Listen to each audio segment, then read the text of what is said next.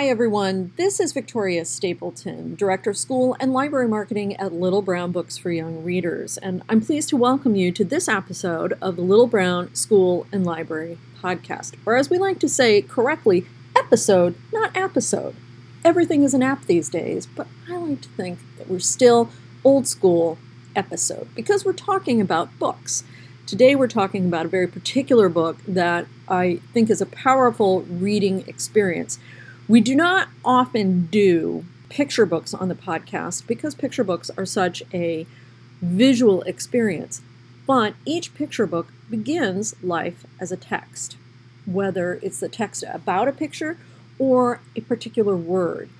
The book we're talking about today is a lot about the power of words, the centrality of words, how they make us feel, what they make us do from the very beginning of our lives. This book is called Something Good. It is written by Marcy Campbell and illustrated by Karina Lucan. And I'm very pleased to say that we have Marcy Campbell as our guest today. She is the author of a number of books. One of the books that I super have enjoyed came out recently from another publisher, which we say, Adrian Simcox Does Not Have a Horse.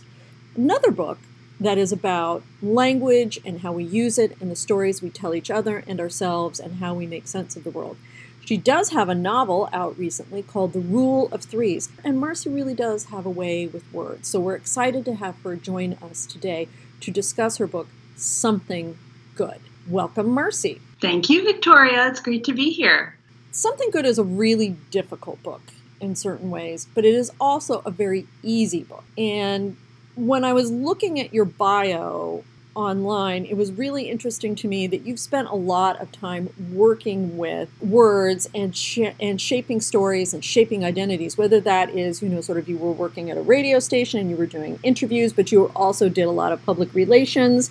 And there's sorts of different purposes to these words, different social functions of these words. So your bio was very interesting to me as you came to this work. I am going to throw this curveball at you a little bit of how did you decide to move into using words in your social function as a communications person of the radio and public relations, and how did you move from that into writing stories? My first book, which is a set of taped together pages and pictures, I have that, and I always show that on school visits. I was 5, and I think there's maybe 3 words: sun, book, very few words that I was just learning to spell. And I loved stories. I loved stories. And as I got into middle school, I started writing stories about my classmates because they were really the only people I knew. I was raised on a farm. My siblings are quite a bit older than I am. So, we're out in the country. There weren't neighbors who could pop over on their bikes. So I spent a lot of time entertaining myself. Mm-hmm. And I had 2 great dogs, and the dogs and I would just, especially in the summer, we'd roam all over the farm, walk around the fields, end up under this tree, my favorite tree, and I would tell stories. And for some reason, I always told them out loud, and I would tell them to my dogs. And most of the stories were about animals. And so I started really early, but I did not have really any encouragement to write for a living. I didn't know that was a thing. Mm-hmm. We did not have books in our house, very few, which is surprising to a lot of people and a lot of other authors, because most authors I meet grew up in a house full of books. Their mom was a teacher, or a writer, or they had that in their history. Mm-hmm. And I came from a blue-collar family. My parents were working multiple jobs. We had this farm. There wasn't time to read for pleasure. My parents, they went to a little high school. They never went to college. They didn't have any experience with anyone who was doing art of any kind, certainly for a living. And that was all very scary to them, I think, because they wanted me to have a future where I could support myself. Mm-hmm. But I really wanted to tell stories. And I had teachers. Of course, it's always the teachers, right, who see that little glimpse of promise and bring that out in us. And so all along, through my school years, through middle school and high school, there were key language arts teachers who would pull me aside and say, you're really good at this. And I kind of filed that away until I went to college. And I was very fortunate that my parents did encourage myself and my siblings to go to college and found a way to help pay for that. And so it was there that I met the professor, again, a teacher who had an almost identical background to me, grew up on a farm, rural Minnesota for her. No one in her family had any idea, what she was talking about. Why do you want to write? And, this isn't worthwhile. It's not, it's not a way to make a living. And she sat me down in her office one day. Unfortunately, by then I was a senior in college, and I was getting ready to graduate with a degree in mass communications, public relations specifically. And I took her creative writing class. I was an English minor. And she said, you could do this for a living. And I couldn't believe someone was telling me that. And she was a published novelist. We had a long talk, and I thought, well, it's too late. Here I was at 23, like, it's too late. So dramatic. My life is over. I'm doing PR because that's what my plan was. And so I did PR, and I enjoyed it. I enjoyed working with words every day. You write newsletters and press releases and scripts and all those kinds of things. But at night I would go home and write stories. I never stopped that. And so there came a point where we moved to a different state. I got married. We moved to a different state. My husband was in grad school. We were surrounded by all these people in grad school. And I said, I want to go back to school and study creative writing. And that was a scary decision. We had a house by then. I was making good money, and I just quit. I packed up my little box and left my office and found my people. I think that was the best reason for me to go to grad school. I mean, I learned a lot, of course, but I also found people who valued storytelling and knew how important it was. And after that, I kind of didn't look back. So I did write for grown-ups for years. I published short stories and essays here and there, a couple of random poems, but it wasn't until I had kids then that I decided, well, I'm a writer, and look at all these picture books. Because you have to remember, I didn't have children's literature in my home. I knew Charlotte's Web because my teachers read it to me. I knew The Secret Garden because that was the one book that I could bring home from school that I just kept checking out over and over again. Mm-hmm. Just a very small handful of books that I had experience with until I became a parent. And our house was immediately filled with books and trips to the library 3 times a week. And I would read sometimes literally for 4 hours a day with one kid on each side of me, and just picture books. And so, of course, I had to try. Well, I love your answer, because thinking about you telling stories to the dogs or to the tree and putting it out there without an expectation of response, but then looking at your professional experience of, especially given your family background of, yes, you want your parents okay with you to work with words as long as you can get paid for that, and it is very almost a utility sort of thing that you can really point to that as being like a lawyer or a doctor or a PR person, not an artist. Right. And I really enjoy hearing your trajectory, because I am thinking about it as against writing picture books, but also this picture book in particular, because you're somebody who, by design or accident, you're really focused on the power of language, not in a very ethereal, aesthetic way, but really about that power dynamic of language that motivating people to do something or to feel a certain way. That I think is a bit different when we're in marketing or we're in public relations, et cetera, that we don't always have, or novelists don't always have that hat on in a very explicit way. Picture books share, go with me here, audience, picture books share a particular something with PR. When you're writing a press release, you can't write 20 pages in a press release. Correct. It's a very space-restricted zone. And picture books we think they are all about the visuals and that the words are just framing the art, but it's a very specific art form. And picture books also very restricted in physical space. We think of that as 32 pages, maybe 48 on a good day, a 32-page picture book, and there are a very restricted number of words on that page. So you have to think about the language that you're using on that page in a very targeted manner and really have to think about the meaningfulness and the impact of every single word on that page. And then I think about picture books with the public relations. It is about creating a community of communication. Community of communication. I need to be smacked that I said that. Sorry, audience.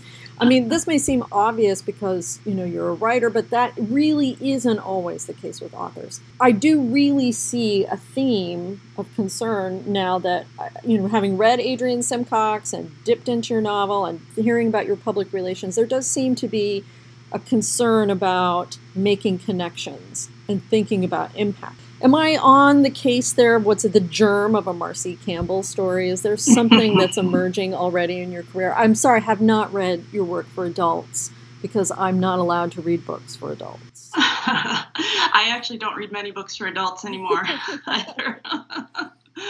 And that's fine. I like all the books for kids. What is the germ? Gosh, so where do my ideas come from? Is that what you're getting at? Some ideas, you may have them, but something I'm noticing a pattern, like Adrian Simcox. I mean, does she believe Adrian Simcox? Yes. What the idea of truthfulness, and when I read something good, kept reading it, and we'll get to a little bit about the triggering event here.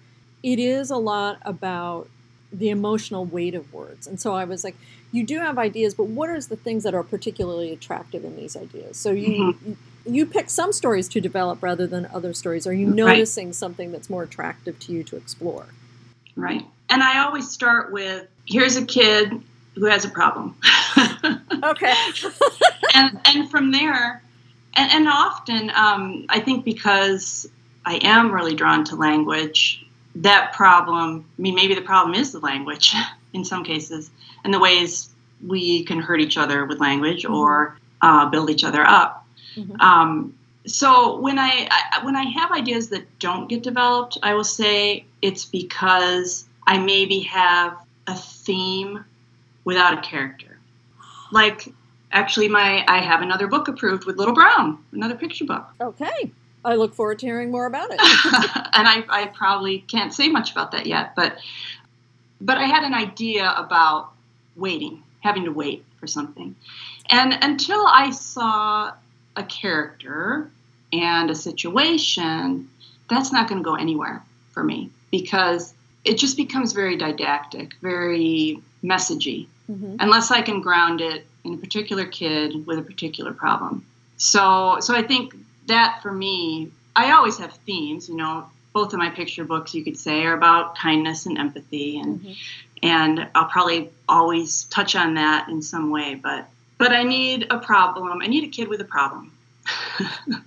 And when you mention language, when you were talking about picture books being the visual that's supplemented with the language, like I approach them very differently when I started writing them, that here's my words and let's add some pictures and see how we can, supplement the words with the pictures. And that was very hard for me because I've been writing for a lot of years in a way where I've never had illustrations, with anything I've ever written. And so that first draft of Adrian Simcox was like 2,000 words and described everything.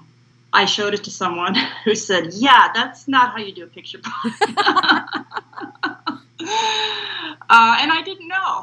I mean, I'd read a ton of them, but they said, you have to leave room for an illustrator. Your illustrator is your collaborator here. I think the final, and I haven't done a word count on Something Good, but it's longer. It's longer. It might be 700 words. I'm not sure. But it feels short to me. Like there's a whole lot of other things I could have gotten into there, but you don't have that room in a picture book. So now I've really come to just love the way that an illustrator collaborates, and Karina and I, this is our second book together, and we've become good friends. It's easy. I don't have to explain stuff to Karina. Karina knows who I am, and she knows what I'm trying to say. And so there were 0 art notes in Adrian Simcox. There was 1 art note in Something Good, and that was, don't show it. Okay. Don't show the bad something, which I think is a segue, I bet. It is a segue. I get to thinking about picture books a lot because, again, it is every single word counts. But as you mentioned, this book is about Something Good begins with something bad on the wall of an elementary school, a girls' school bathroom. I went to elementary school in the decades before in the 20th century, and I've seen things on the wall. Kids see things on the wall. But what I love about Something Good is this word, and it's an assumption that it's a word.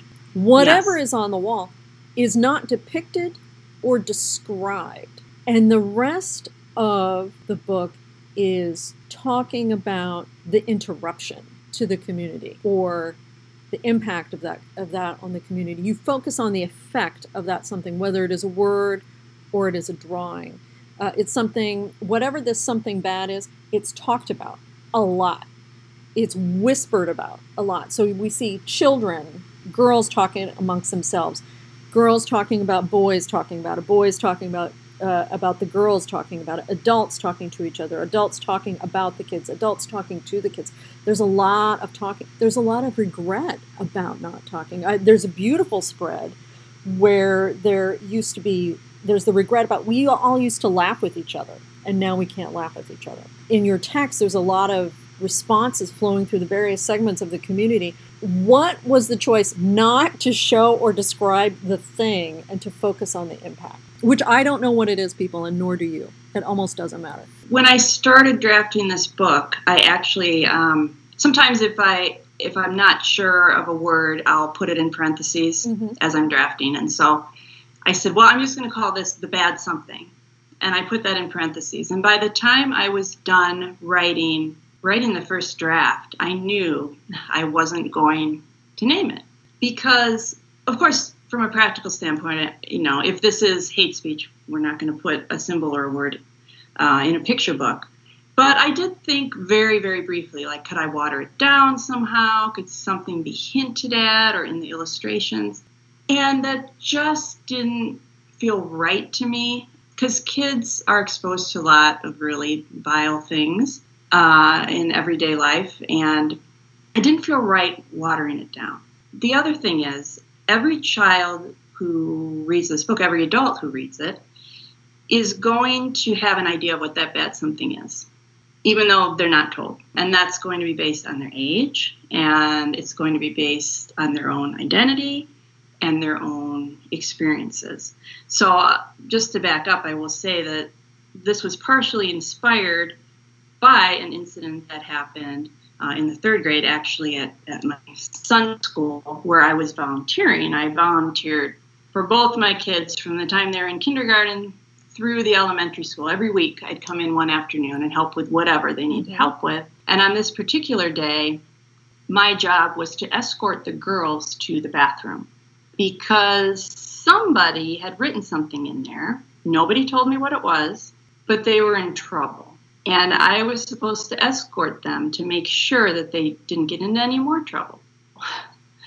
And I could not believe how these girls, and not just the girls, but the whole class, was affected by whatever it was that happened. And so when you read the book and there's different reactions, and there's paranoia and anger and sadness, and I saw all that in kids who I'd been working with for several years at this point. Mm-hmm. So I knew these girls, and I could see that this was really troubling.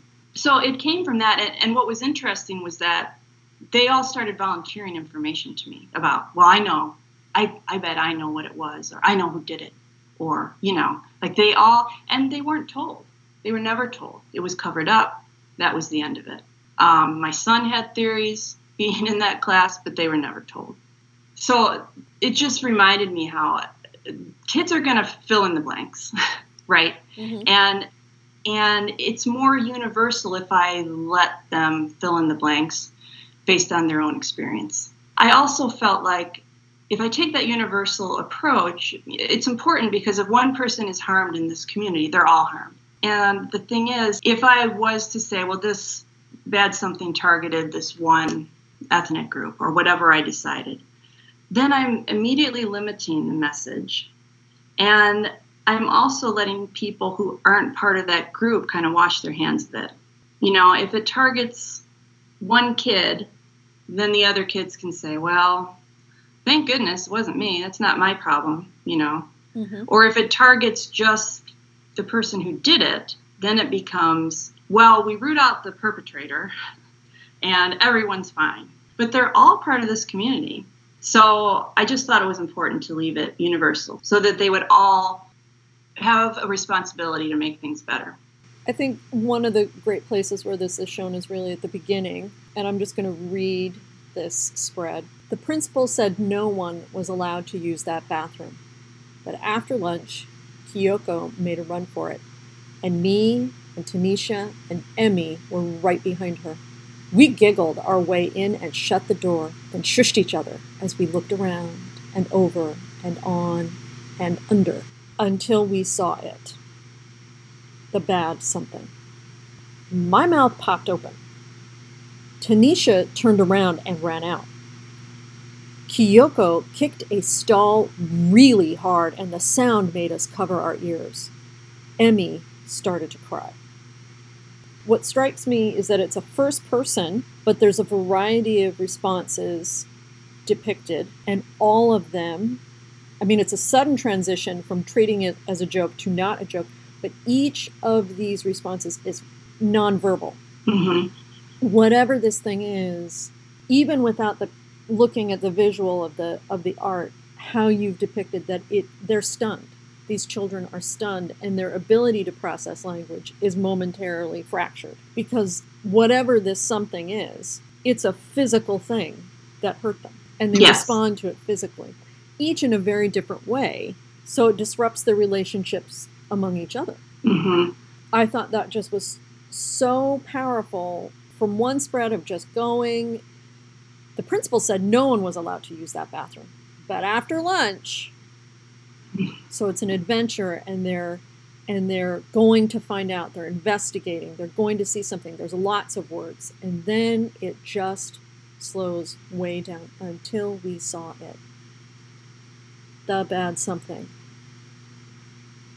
Then just describing nonverbal physical responses. That's so powerful. How much revision and thinking about that sequence did you do with that? Because you're writing a book about not using language as that interruption. And that's so, how you've done it is so amazing. Just the pacing, and then popped, kicked, just the specific things you chose. How much time did you labor over that? How many revisions did you go through to get that? Well, this isn't always the case, but this book didn't take many revisions. Once my editor, once Andrea got hold of it, of course, we're tweaking words here and there, but this was one that came out in, I'd say it was like I took one pass through after the first draft before this one sold.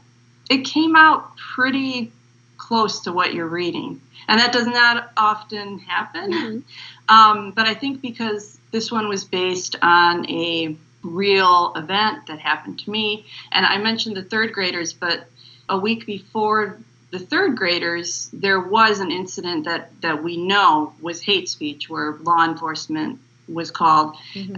In our high school. And in our district, if there's something like that happens, the whole district goes on lockdown. And I was at the school, the elementary school, that day when the kids were on lockdown. Mm-hmm.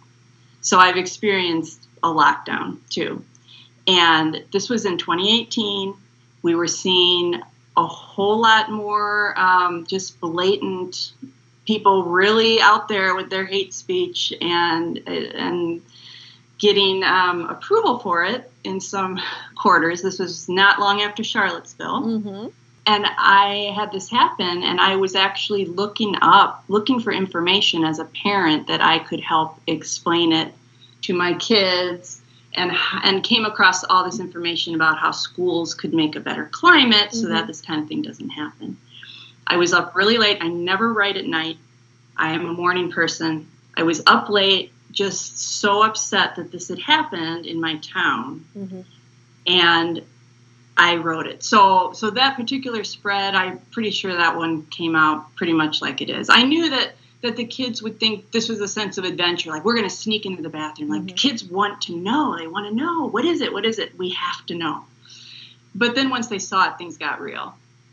And they're old, they've seen kids even of that age are old enough to have some experience. If their parents talk about the news even a tiny bit, like they've probably been exposed to something bad such that they know when they see it, whatever it was, they know this is really bad and it shouldn't be here. I love how you took your observations of the kids in the 3rd grade where you were volunteering and translated it into these 4 girls and then into the larger community, that single consciousness, into the 3 other friends with her, and then into the entire school, and just the rippling effect as it goes out and the variety of the responses to it. And then thinking about that aspect of kids will fill in and kids will find out. If they can't find out, they will fill in. If they can't fill in, they will find out. Right. And that ripple effect is so important because there's a line in the middle where it says we were meaner than we used to be. And that's the line that I would actually repeat around the house during bleak 4 years where I was watching too much news. And I would watch the news and immediately find that I was in a bad mood and I might snap at my kids over something that wasn't that serious because I was meaner. Mm-hmm. The hatred around us had made me a meaner person. And so I didn't like that. And part of, I think, why I write children's books now is because I need a hopeful ending, and I write it for myself. This is not, the ending to something good is not what happened in my town. And I'm a fiction writer in part because I get to create the endings that I need. Mm-hmm. And I hope if I need them, then someone else needs them. Well, that leads me to the reactions that you're hoping to see, because again, you're writing a book the way that you are. It is an act of hope.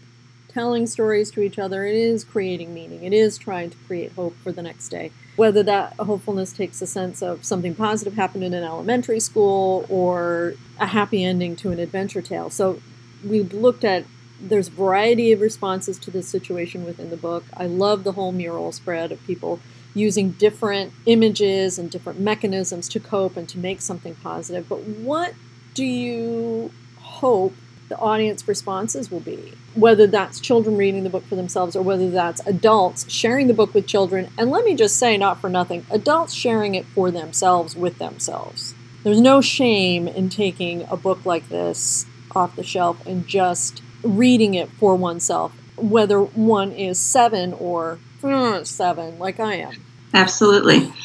So the reaction question is a tough one because, this is only my 3rd book, as you said, but I found out really early on with my first book, like at some level when a book comes out, I have to kind of separate myself from that can be the hardest part. I have to protect myself a little bit from the reactions, because if somebody gets it a day late on Amazon, they're going to give me 1 star, So there's that. But at this point, something good hasn't been shared a whole lot, but there are a couple of teachers I know of who've gotten advanced copies and shared it with their kiddos. And I don't think because there was any issue with hate speech. I think they shared it because they had something happen and they needed to kind of refocus and commit themselves to really bringing out the best in their classmates. And that's perfect. And I think that also speaks to why leaving the bad something out and making it more universal is important, because kids can use classrooms or parents, teachers, parents, whoever can use this book to kind of recommit to each other about the kind of people they want to be and the values they want to have and how to lift each other up.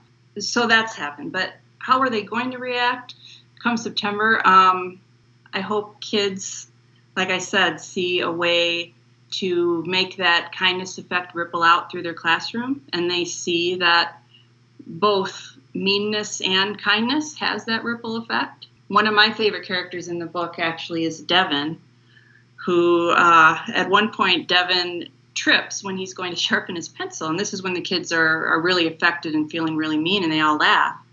But at the end, it's Devin who is the one to read his poem. They all make poems based on their mural.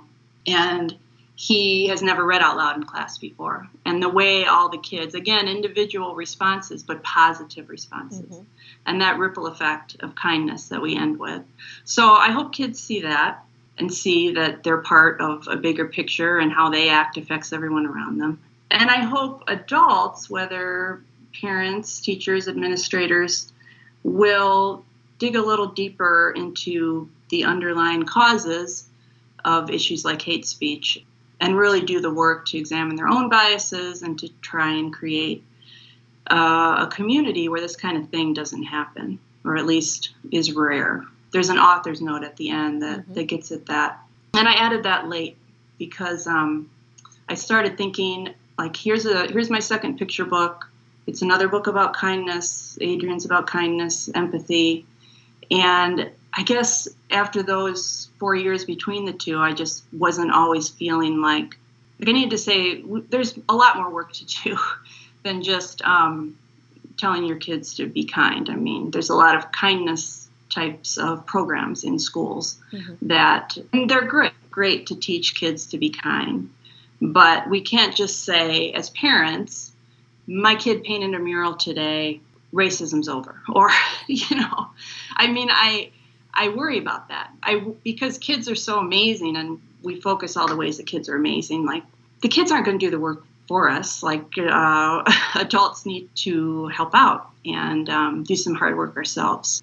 It's kids with a problem, and they are guided in a number of ways by adults in resolving the problem. But really, it's their choice. I mean, looking at Devin reading his poem, some kids smile and nod. Some kids lean way forward so they won't miss a thing. Some kids close their eyes and let his words wash over them. We take our time to look at one another. We take our time to look at one another. We all see something good. And it's that action of the kids within themselves, without adults, looking at each other, reintegrating, rebuilding, choosing something different, that moves forward to the next thing. Adult guidance and an adult net, but kids with a problem choosing how to solve that problem. Mm-hmm. Which I love. Kids doing it for themselves with a little help, but kids doing it for us. But then as a reminder to us that I could make fun of that, but I'm not going to. Mm-hmm. I'm going to look at one another and I'm going to see something good. Right. Well, Marcy, thank you so much for sharing some time and insight into this book with us today. Thank you. It's fun.